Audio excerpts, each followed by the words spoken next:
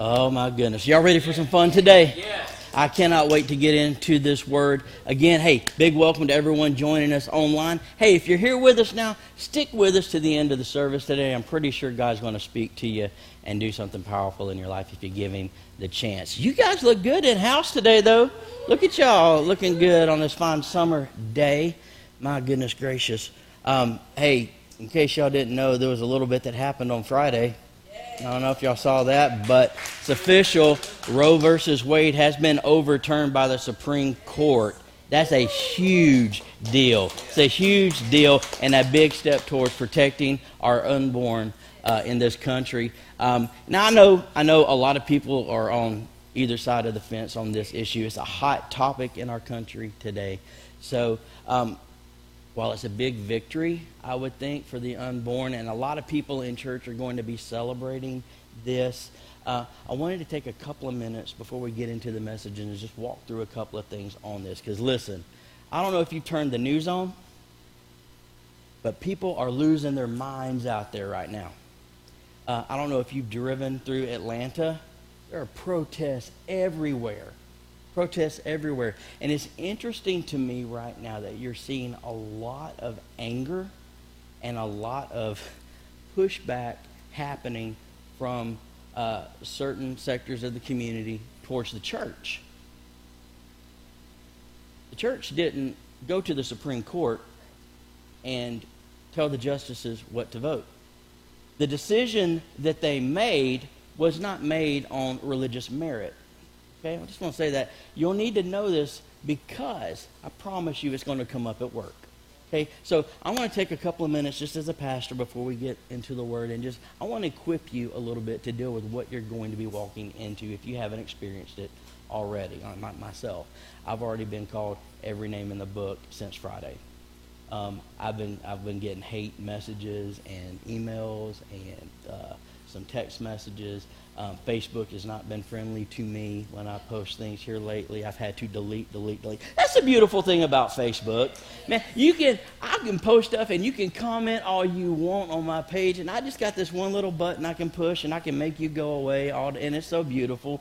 It's so beautiful to have peace. I just don't give a flying rip what people say. I'm going to stand on the truth of the Word of God. But you can do that without being a jerk.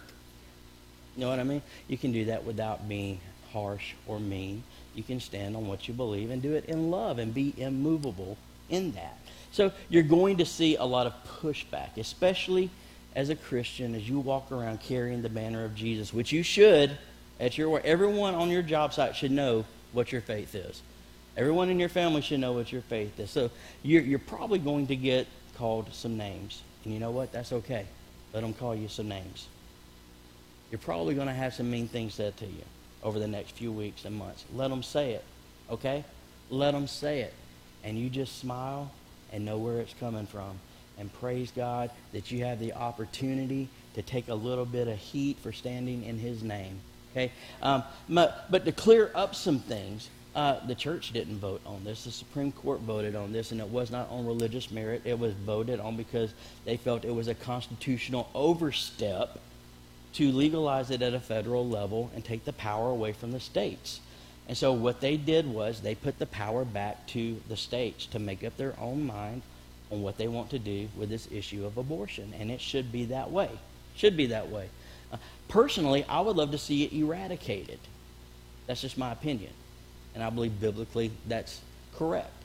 But here's what I know. You're going to see a lot of fussing, a lot of arguing, and the dust is going to settle. And some states are going to ban it, and some states are going to allow it wide open. Some states are going to do what they feel like, taking a moderate approach to it and not completely wiping it out, but just dialing it back a little bit. You'll see all of that happen and all of that settle as a result of this. Here's the deal, and this is huge. Okay, with this being taken out of the hands of the Fed, okay, and I'm just all in favor of the government getting the heck out of our business anyway. You know what I mean? So I believe we have a brain. We can choose to do things on our own. We can make our own decisions in life, and we can govern ourselves. God created us to be self-governing people. So anyway, with this rescinding of the federal control over it, Programs are going to be canceled. You're going to see money that was going to social projects disappear from a federal level. What this is going to do is create a vacuum, as it were, for support and help for moms walking through these issues in their lives, or women walking through these issues. It creates a beautiful opportunity for the church to step into the community and meet that need with the women in our community. Okay? Get the government out and let the church come in and take care of and love and provide and do all of the stuff that the church should have been doing anyway before the government stuck its nose in the place that the church was doing well in. Okay? Let the church come.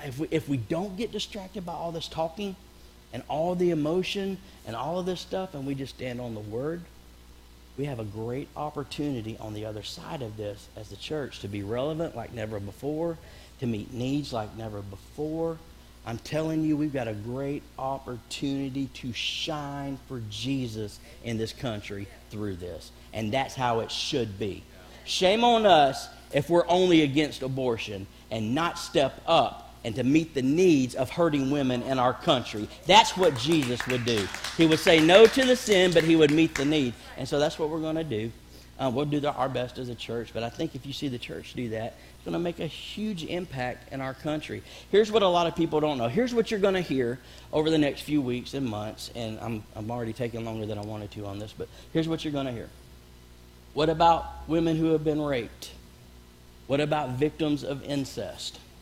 What about women whose lives are in danger and we're having to choose between the child and the mom in the delivery room, or the pregnancy becomes complicated, and in order to save the mom, the pregnancy needs to be terminated? Those are the talking points that you're going to hear, and that's the driving force behind a lot of this emotional push that you're seeing right now. People that, I'll be honest with you, are fairly uneducated are responding emotionally to an issue that they have very little grasp of. That's what you're seeing right now. So women who have had an abortion in the past because of rape statistically represents, now listen to me now, all this argument, you would think it was 75-80% of the women going in for this legitimate reason in their minds. 1%. 1% statistically. 1% was because of rape. Okay? Now, here's the other thing. With regard to incest. All right, we're in the South. Everybody knows what that is, right? All right. If you don't, drive by Arkansas. You'll see it. I'm having fun with you to cut a tense moment here. So 1% for rape. Incest, they say, statistically represents about, listen, 0.05, or 0.5, sorry, half a percentage. Half a percentage, statistically, of women that went in for an abortion was because of incest. So you've got 1% because of rape, half a percentage because of incest. And then with mothers who are at risk, I may be off on this. It's either 0.026 or 0.028, something like that. Basically, it's right around 1/4% of women find themselves in a situation where they're at risk. Okay, so you're talking statistically less than 2%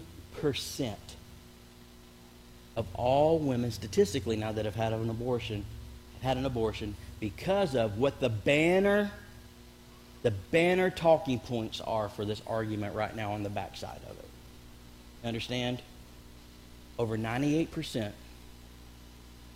of people, or women rather, that have had an abortion have had it basically out of convenience because they did not want to deal with the consequences of having sex and becoming pregnant. And you'll hear them shout about their right to choose, and ultimately we all have the right to choose one way or the other. But we're going to be held accountable to the Word of God for it. So when you hear all of these talking points, understand the deception that's involved in it. Now, I'm not saying that women who have been raped are not worthy of compassion. I'm not saying that victims of incest are not worthy of compassion. Right? Absolutely, they're worthy of compassion. When a mother is at risk in a pregnancy, The choice isn't, see, this is the deception. The choice isn't, I'm going to go ahead and kill the baby. The choice is to save the mother's life in that moment. You know, it's a difficult decision to make, but it's a very small percentage, statistically, of the larger group. But it's what gets talked about the most in the argument. So don't buy into that talking point. Okay, I want to make sure that you're equipped. Now, you got some numbers to be able to have a discussion about this on. But at the end of the day, abortion, listen now, is not illegal in our country. Okay? It is just not operating at a federal level. It will now be in operation at a state level. But the big takeaway from all this that I've said is this. People are going to try to blame you. And they're going to try to blame me for all that praying that we did, I'm sure. And praise God that God answers prayer. Amen? Listen, let it roll right off of you like you're made out of Teflon. Okay? Have some thick leather skin and let it roll right off of you. Because if we come through this looking good, we have got the opportunity on the back end to minister to countless millions. Don't let the enemy catch you up in the whirlwind of emotion that's happening right now. Okay? Keep your focus. Stay in prayer. Love people. Don't back off of your conviction, but speak the truth. You stupid Christians, hey, we didn't have anything to do with the decision. That was the Supreme Court, baby. It was ruled unconstitutional. You know what? If you want to have an abortion, you can go to a state that's going to approve it. More power to you. It's just not going to happen at a federal level now. Well, what about all the funding that women needed? Well, it's not there from my tax dollars or your tax dollars anymore, but watch the church step up and meet the need. You know what I mean? So this is a great opportunity. All right. Having said all that, I think we should be celebrating. I think it's a big deal. And I think it is a good lead-in to what we're talking about today with regard to worship and spiritual warfare. So if you will, go with me in your Bibles to the book of Hebrews, chapter 13. Let's talk a little bit about worship and spiritual warfare. Your Bibles, your devices, tablets, whatever you got. If you go and look on the YouVersion Bible app, all the notes for today's message and the scriptures will be on there for you as well. Man, if there was ever a time for the church to be operating wisely in the arena of spiritual warfare, it is today. One of the most powerful weapons we have in spiritual warfare is our worship. It does so much. It does so much for us. Hebrews chapter 13, verse 15, it says, "Therefore, let us offer through Jesus a continual sacrifice of praise to God, proclaiming our allegiance to his name." How many of you this morning would proclaim your allegiance to Jesus? Yeah, me too. He is my Lord. He is my Savior. He is my everything. And because he is, his praise is always going to be on the tip of my tongue. More importantly, my whole lifestyle is going to be an act of worship to him. And everything I do because of what he's done in our lives. And God's very particular about how he wants us to worship him and praise him. Actually, he gives us some great some pointers in Scripture. In Psalm 95:1, he tells us he wants it like this. He says, "Oh, come, let us sing to the Lord. Let us make a joyful noise to the rock of our salvation." I love that it says make a joyful noise to the Lord, because your boy can't carry a tune in a bucket. I'm just, anybody else out there, that's our verse in Scripture. People can sing, "Pretty baby, I can make a joyful noise like nobody's business. I'll out joyful noise your pretty singing any day of the week." You know what? I can do this. Joyful noise, joyful noise. He was thinking about us when he wrote that. I can make a joyful noise. You can hit me with key changes. I'll hit so many keys you won't know what key we're in, but I'll be making a joyful noise to the Lord. What is he? I think he's in the key of W. I don't know. What's W? What is he singing? That's what W is. What in the world is going on? So Psalm 134, verse 2 is another good one. It says, "Lift up your hands in the sanctuary and praise the Lord. Why are you guys always raising your hands? Well, the Bible commands us, lifting up our hands in the sanctuary, showing praise to God. Lifting up your hands is a sign of passion. If you're at a football game and your team scores a touchdown, what do? You're going to jump up, shout, boom, hands up in the air. Y'all know exactly what I'm talking about. Why? Because you're excited about what's happening. You're celebrating what's happening. And I'm telling you, we ought to be excited about what the Lord's done in our lives and celebrating that. Lift up your hands in the sanctuary and praise the Lord. Psalm 47:1 says, "Come everyone, clap your hands. Shout to God with joyful praise." And when you read all of that, you kind of catch a pattern with how God wants us to praise Him. He doesn't want boring praise and worship. He wants passionate praise and worship. He wants us moving, clapping, lifting up hands, shouting praises. Even if we can't carry a tune in a bucket, He says, go ahead and open up your mouth and praise me and let me know that He wants us in it. Why? Because He wants all of our heart, all of our soul, all of our mind, and all of our strength, lifting up praise to Him with all that we are, giving Him praise. That's why He wants us praising Him this way. And listen, He gives us this instruction so that we can have passionate praise because He understands how powerful praise and worship is to us. We lift up praise to God, but when we lift up praise to God, He pours so much more back out on us in His presence when we're praising Him. So much is happening on a spiritual level as we're praising the Lord. And it scares the enemy to death. You know, we got an enemy out there, right? Okay. The enemy's opposition is to put a lid on your worship, to distract you so that you don't have a worship mindset or a heart of worship, because he knows how powerful your worship is. And he knows that your worship can keep him in check. He's scared to death of it for a lot of different reasons. Now, we have this enemy, and I'll go ahead and read Ephesians 6 to you. Verse 12 is a great breakdown of what's really happening. It says, "For we are not fighting against flesh and blood enemies, but against evil rulers, authorities of the unseen world, against mighty powers in this dark world, and against evil spirits in heavenly places." I got news for you. Very little happens in the physical before it happens in the spiritual. All of this that you're seeing happening in our country right now, listen, it's the fruit of the influence of the enemy. Well, how can you say that about those people, Pastor Josh? Because they're acting in contradiction to the Word of God. The enemy is always going to land you in opposition to the Word of God, every time. And the spirit with which they're attacking the churches right now, it's crazy. Churches are being vandalized. These people don't know these people from Adam, and they're vandalizing the churches. Why? Because the outrage of what's happening. They got to put it on something, so they're blaming Christians and the church right now. But the enemy's busy at work, and he wants to do a lot of stuff in our lives. Listen, Satan is not your friend. He wants to steal, kill, and destroy. That's his mission. Okay, he's not your friend.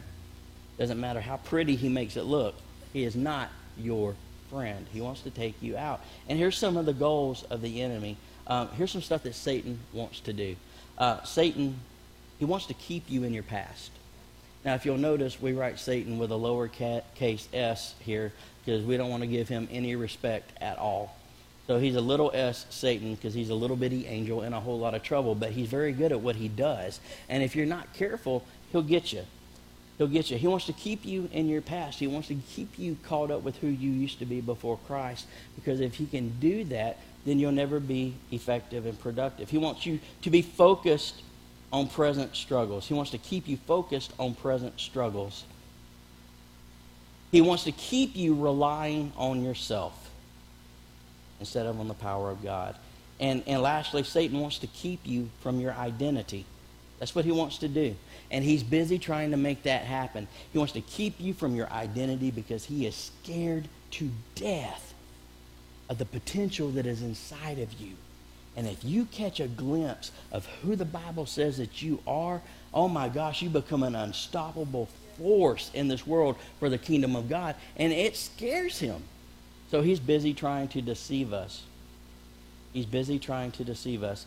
And I want to go to the book of 2 Chronicles and just pull out some principles that will help us with regard to worship, particularly during spiritual warfare. How many of you would say you've experienced some spiritual warfare in your life? Yeah. Me too, times about 1,000.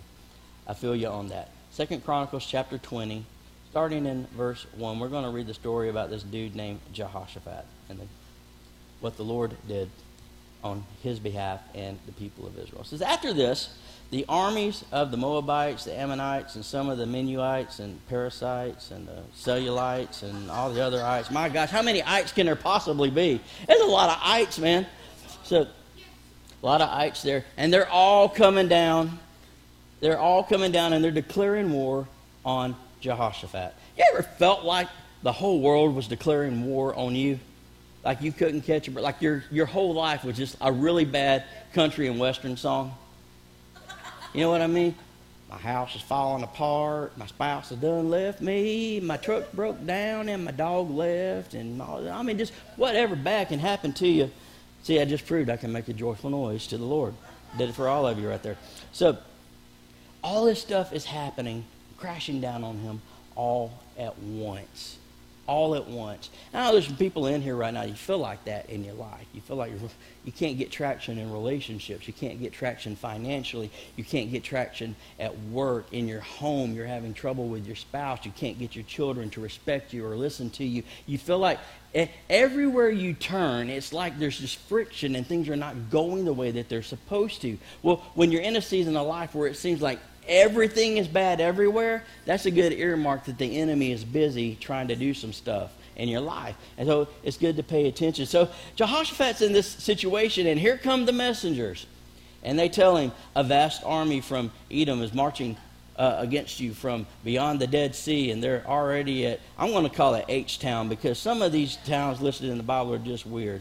Hazazon, Tamar. I mean, really, come on. H-Town sounds a whole lot better. So they're coming from everywhere. Jehoshaphat was terrified by this news and begged the Lord for guidance. I want to point out something real quick. Like Jehoshaphat, he had a legit response to this. If you had armies coming at you, and they weren't coming to have coffee and just talk about life. They don't want to take him out, right?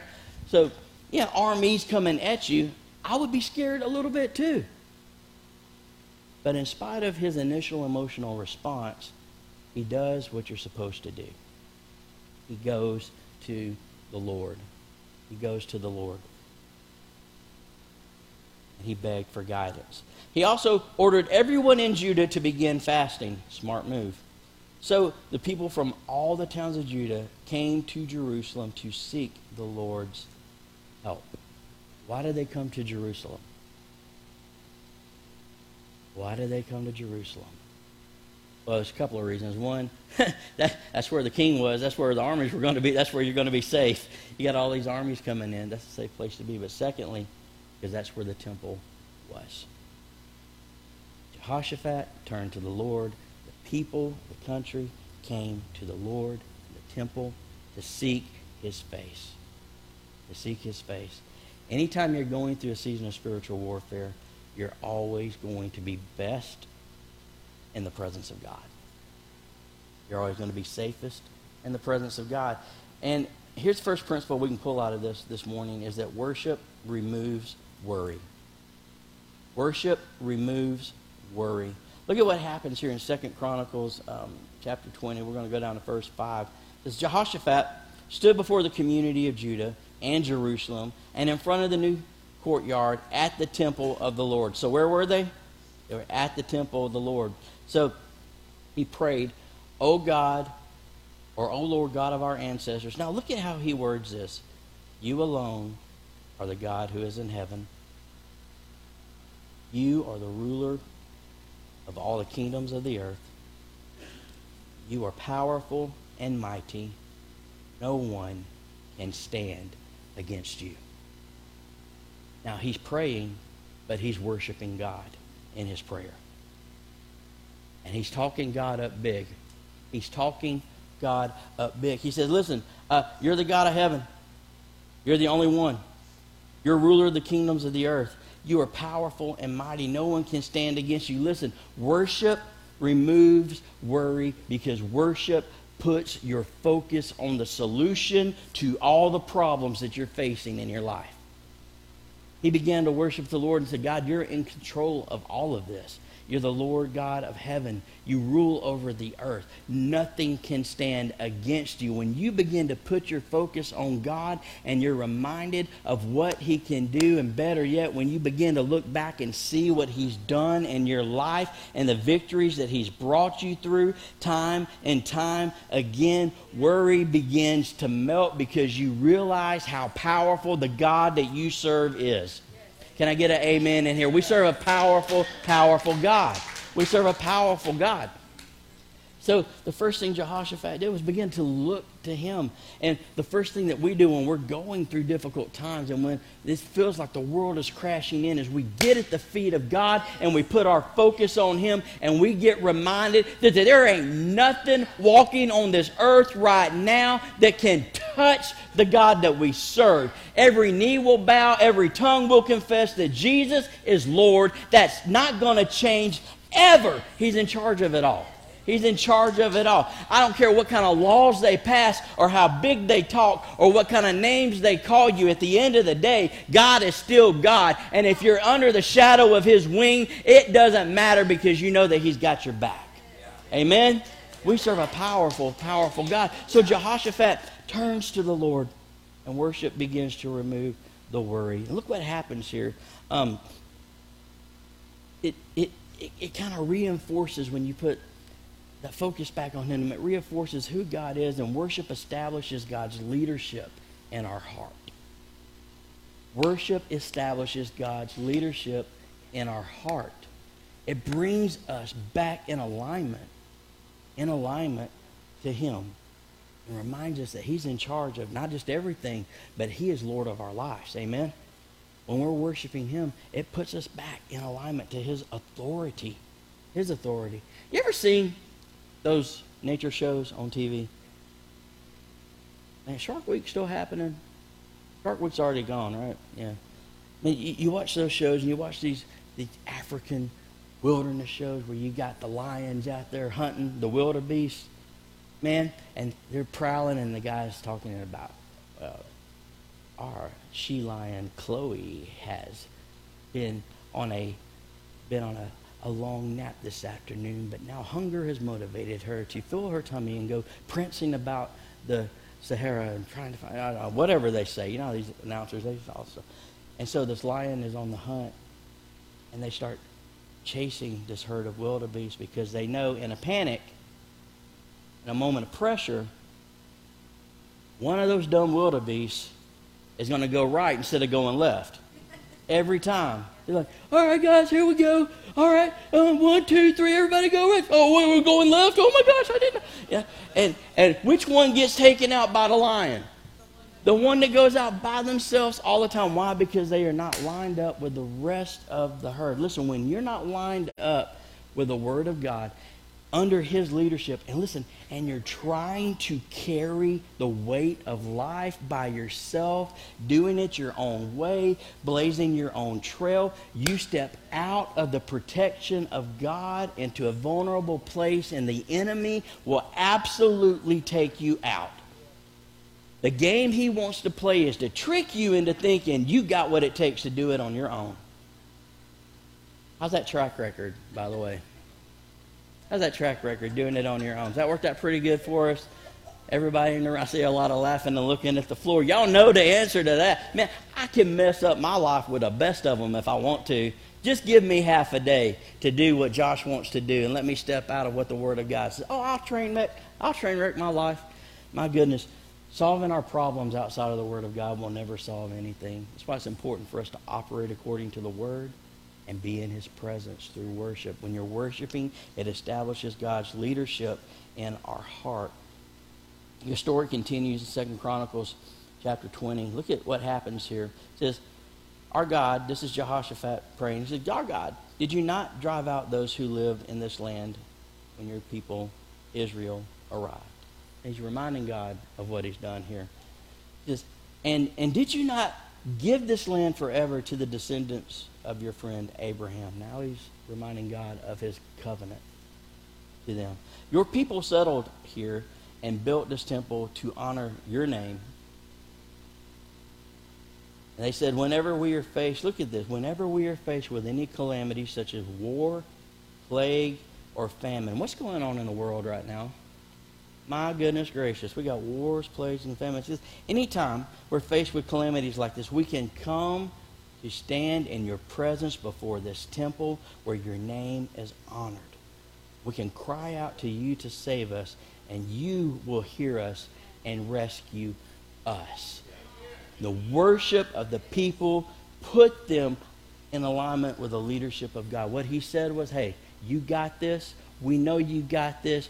We're here waiting for you to keep your word. We're not going to try to do this on our own. We're reminding you of what you said you would do, and we're trusting you to do it. My goodness gracious. It's powerful. It was powerful. And while they were standing there, check this out. In verse 13, I thought this was interesting. It says, as all the men of Judah stood before the Lord with their little ones, wives, and children.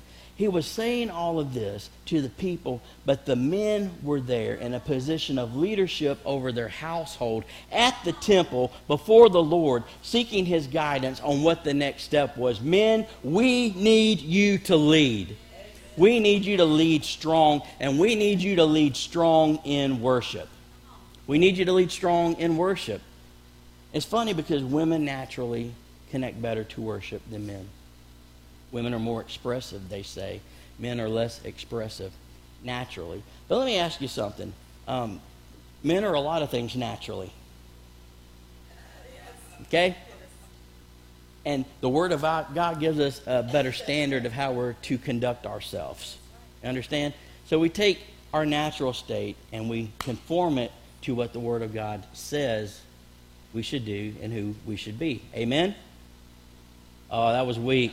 That was weak. I'm going to let the lady say amen for you guys. I don't want to shame you this morning, but I'm just saying we conform to the Word of God. We conform to the Word of God. Conform to the Word of God. Listen, you men were created in the image of God. Okay? You were created to worship. Listen to me. Therefore, you could not possibly be any more manly than when you're doing what you were created and worshiping the God that created you. I'm telling you right now. Controlled, reserved worship is a learned behavior. It's a learned behavior. God wants us to worship him passionately with all that we are. All that we are. And I get it because in church we haven't done a whole lot to help men out with worship. Let me read you some lyrics to what was a really popular worship song several years back. Y'all ever heard this song, The More I Seek You? Y'all heard that song? Hey, really good worship song for women's nights. It's great. Here's the chorus. Guys, tell me if this rings true in your heart. I want to sit at your feet, drink from the cup in your hand, lay back against you and breathe, feel your heartbeat. This love is so deep, it's more than I can stand. I melt in your peace. It's overwhelming. I'm a guy. I ain't singing nothing like this. It's just weird. It's just weird if you're a guy. Now, if you're, it was obviously written probably by a woman. It would be great on Women of Valor nights here at the church. Listen, we're not going to do that song here in the sanctuary. Why? Because it's going to alienate most of the men. Why? Because that's definitely, let's sit at your feet. Well, that's cool. Drink from the cup in your hand. Lay back against you and breathe. Feel your heart. Man, that's just weird as a guy, isn't it? Just weird. Let's just be honest. That's just weird as a guy. It's kind of written in a effeminate kind of way. And so guys have difficulty connecting with that. That's why we do our best to have worship songs in here that aren't that. Those songs have their place, but not in corporate worship where there's guys here. I get that because most guys, when you talk about worship, because of songs like that and the way things are portrayed and because of our inexperience a lot of times in church, when we think about worship, we think about this right here, this guy in this photo. We think worship is this. Oh, y'all can go ahead and laugh a little bit if you want to. Worship is this. We're going to put on our tights and just flow and worship the Lord, and it's going to be great. And not that doesn't take a lot of work to be a dancer, but in our minds, ballet, guys, does that hit the top 10 on like your most manly things you want to do? You know what I'm saying? So a lot of times our mental picture about worship is this, because we see a lot of women getting engaged with it and guys like me challenging you to, but the overall feel is, man, this is not natural. It's awkward. These words are kind of weird sometimes in these songs, and I'm just not connecting with all of this. But I'm here to tell you, gentlemen, according to the Bible, when we worship the Lord, we look more like this right here. This is what we look like. We are warriors doing battle. When we worship the Lord, guys, we look a lot like this picture right here. We're special forces trying to take somebody out. The picture's going to hit sometime this year, I'm sure. There we go. All right. There we go. That's worship. That's worship. Because worship is warfare. Worship is warfare. Worship puts your focus back on the Lord. It puts him in position of authority in your life. When you do worship, powerful stuff happens, because worship prepares us for battle. Worship prepares us for battle. Look at what happens here. 2 Chronicles chapter 20, verse 18. It says, then King Jehoshaphat bowed low with his face to the ground. If you were a king, you did not bow low with your face to the ground. People bow before you. For a king to do this is incredibly humbling to do. So he gets down in the presence of God, face on the ground. And the reason why is because when they were there praying and worshiping the Lord spoke to the people of Israel. And this is what he said. He said, hey, I'm paraphrasing. I'm here. I've got your back. You guys go ahead and line up and march out for the battle. But the battle you won't have to fight. I've already won the battle for you. The battle's already won, is what the Lord told the people. So they're beginning to worship God on a different level here. A different level here. And all the people of Judah and Jerusalem did the same, worshiping the Lord. Then the Levites from the clans of the Kais stood to praise the Lord and the God of Israel with a very loud shout.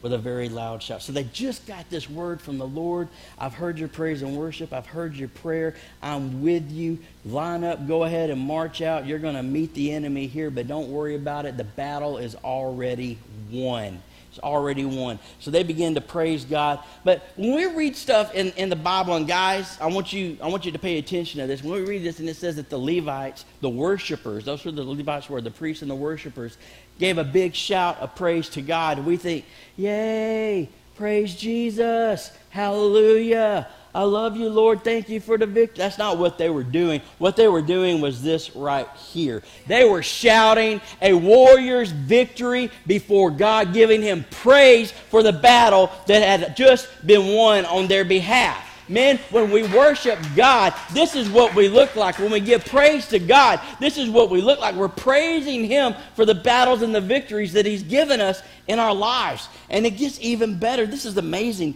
to me. Early the next morning, the army of Judah went out into the wilderness with Tekoa. On the way, Jehoshaphat stopped and said, listen to me, all you people of Judah and Jerusalem. Believe in the Lord your God, and you will be able to stand firm. Believe in his prophets, and you will succeed. After consulting the people, the king appointed singers to walk ahead of the army. What? Singing to the Lord and praising him for his holy splendor. This is what they sang. Give thanks to the Lord. His faithful love endures forever. Hold up. So they're marching out to battle. I caught this in study this week, and for some reason this just had not dawned on me.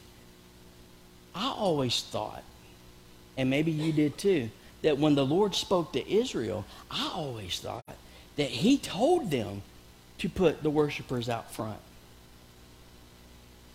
Put the worshipers out front, and y'all go into battle.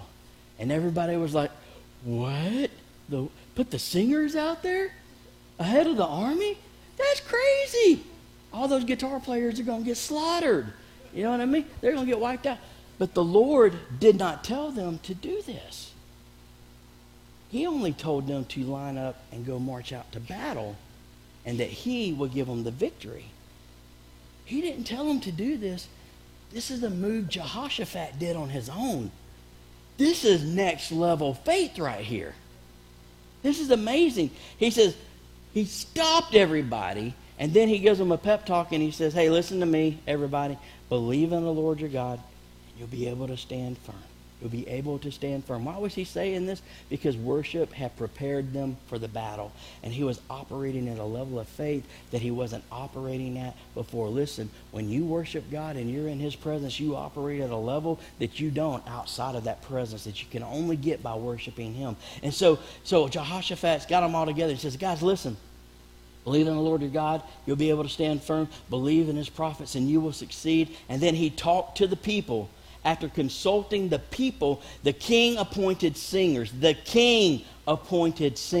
to walk ahead of the army, singing to the Lord and praising him. It's amazing. Jehoshaphat said, okay, well, if this battle's already won, then we don't really need to put our soldiers out there. All we need to do is line up and march and do what God said for us to do. What we're going to do is this. Since this worship stuff is working so well for us so far, why don't we go ahead and let's praise God for the victory before we get there and see the victory. And everybody was like, yes, let's make that happen. Listen, when you are properly prepared for battle and worship and in the presence of God, listen, it's nothing for you to praise God in the storm because you know that the victory's on the way. It's already been decided on the cross. It doesn't matter what life throws at you. You know he's got your back. He's immovable. He's unchangeable. He's all-powerful. He's going to do what he said he was going to do. I love this level of faith. Jehoshaphat said, hey, let's just send the praisers out there. Keep the big bad warriors back here. Let's send the praisers out there. And let's praise God while we walk to the victory. That's how convinced he was that God had already moved on their behalf. Oh, praise God. Man, if we can tap into that. How big of a stronghold do you think the devil can get in your heart or in your mind if you were just engulfed in a mindset and a lifestyle of worship? One day at a time, trusting God, unshakable in his presence, because you know, even though you might walk into a skirmish, the victory's on the other side of it. Even though you're not looking at what looks like it's supposed to be, what God promised you, you know that in all things he's working together for the good of those that love him, and on the other side of it, it's going to be okay, and all you have to do is trust God, and it ain't nothing but time until you get to the answer to the promise that he gave you. You're unshakable when you're like that. This is why worship is so powerful for spiritual warfare. It prepares us for the battles that we're going to walk into. Worship will win the battle. Worship will win the battle. At the moment they began to sing and give praise, the Lord caused the armies of Ammon, Moab, and Mount Seir to start fighting among themselves. That had to be something to see. They came there to take out Jehoshaphat and Israel, but they started fighting against each other. I don't know how it broke out, but I think it was probably a mama joke over dinner one night. It had to be, something like that. They just started fighting amongst themselves, and the armies of Moab and Ammon turned against their allies from Mount Seir and killed every one of them. After they had destroyed the army of Seir, they began attacking each other. So when the army of Judah arrived at the lookout point in the wilderness, all they saw were dead bodies laying on the ground as far as they could see. Not a single one of the enemy had escaped. Not a single one of the enemy had escaped. And I'm here to tell you, not a single one of the battles that you're fighting right now has escaped the eye of the Lord. And he's not going to leave it on the battlefield. He's going to take care of it for you as long as you stay with him. Victory, victory, victory. I love this. Man, all the praise team and the worshipers, they rounded the corner and there it was. And here comes the army and there it was. Listen to me, you're going to wake up one day. You're going to wake up one day and come around that corner, and the battle that you're fighting today, you're going to see the victory. You're going to see the victory. You got to stay close to him, though. You got to stay close to him because worship is key in spiritual warfare. Now, just how it worked for Jehoshaphat and the people of Israel, it works the same way in your life. Let me read back through some of this for you before we pray for just a little bit. Worship removes worry. Worship establishes God's leadership in our heart. Worship will win the battle every time. Because it puts us in the presence of one who brings the victory. You know what's crazy? On the backside of this battle that took place, when the people of Israel got to the battlefield, the battle was won. But here's the deal. The Bible says it took them 3 days, not to bury the dead, 3 days to haul back all the plunder that the opposing army had brought with them to destroy Israel. Many times, God will use the very thing that you see as an attack as a doorway to get you to where He wants you to be. Now, the question is, are you going to praise Him through it? Are you going to praise Him through it because He's worthy to be praised? Is He worthy to be praised, church? Is He worthy to be praised? Don't we serve an awesome God? He moves mountains on our behalf.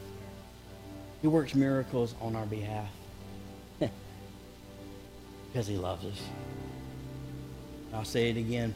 When you're in a position of worship in your lifestyle, your heart, mind, soul, and strength, not just in a service, but everything you do, worship to Him. It does something in the level of spiritual warfare that you don't get anywhere else. You become just engulfed in the power of His presence and almost untouchable by the enemy. Almost untouchable. What are you dealing with in life right now? Got some battles? Got some stuff you're facing? I know inflation's got us all praying a little bit more here lately.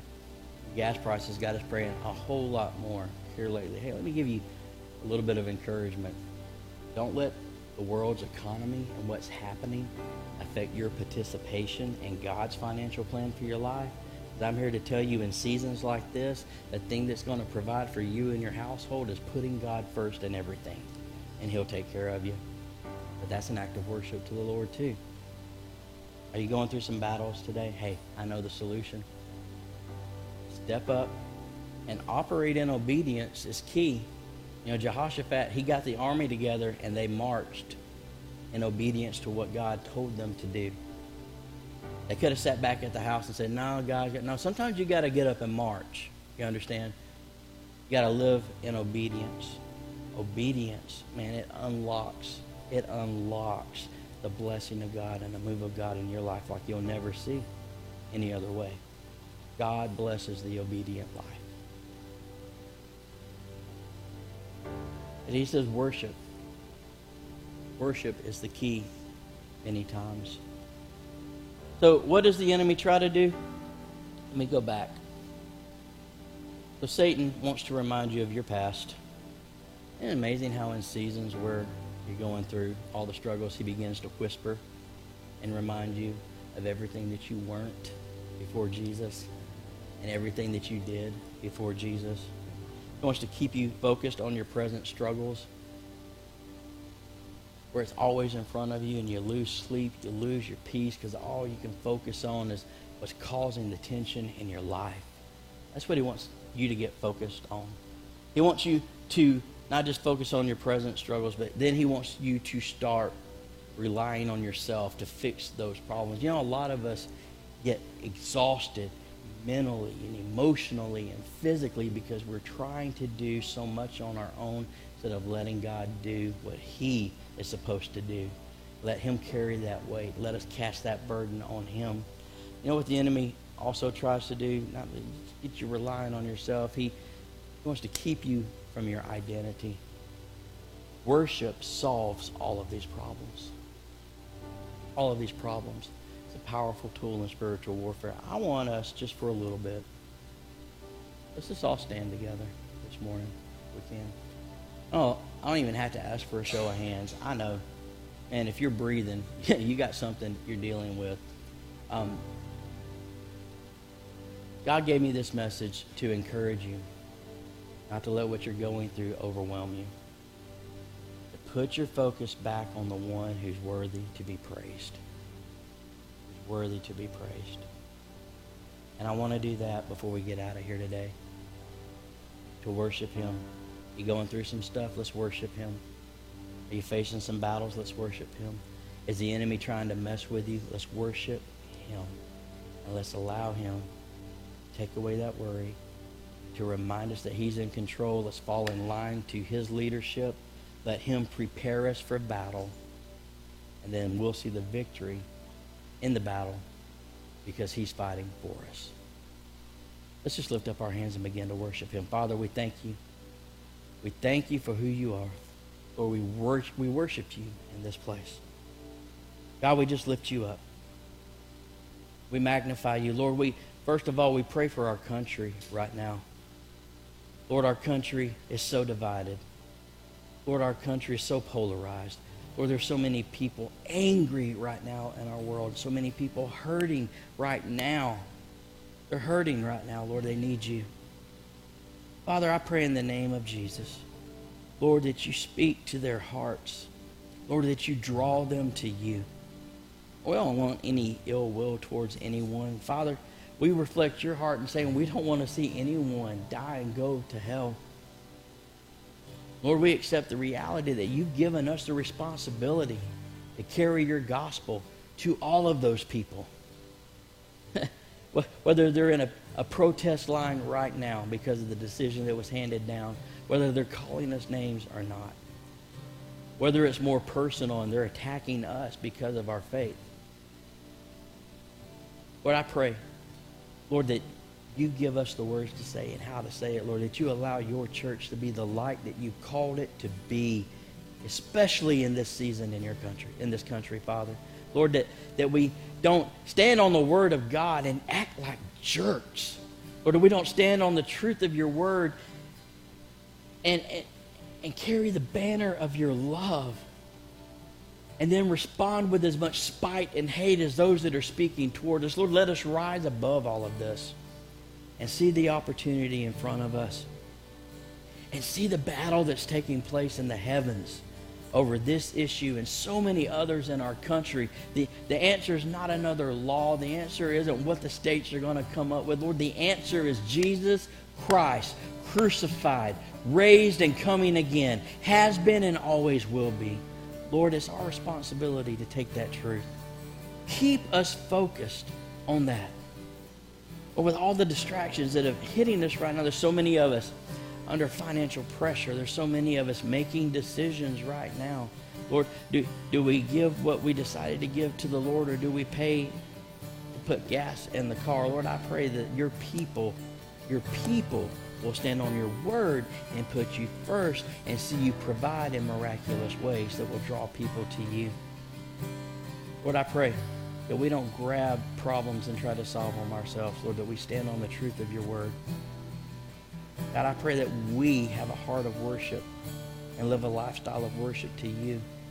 And in a way that kind of solves all of it, because it keeps us in the right mindset, motivation, lined up with your word, focused on you, knowing that you're moving on our behalf. So Lord, today, if we need to correct some of that, Lord, let us correct it in your presence. Put our eyes on you and worship you, because you are the solution. You are our Father. You're not just our dad, but you're the warrior that goes before us. God, and we thank you for that. So in these next few moments, Lord, we just want to worship you for who you are, line up with you, and let you begin to move on our behalf. All across this place, let's lift up our hands for the next few minutes, and let's just worship the Lord.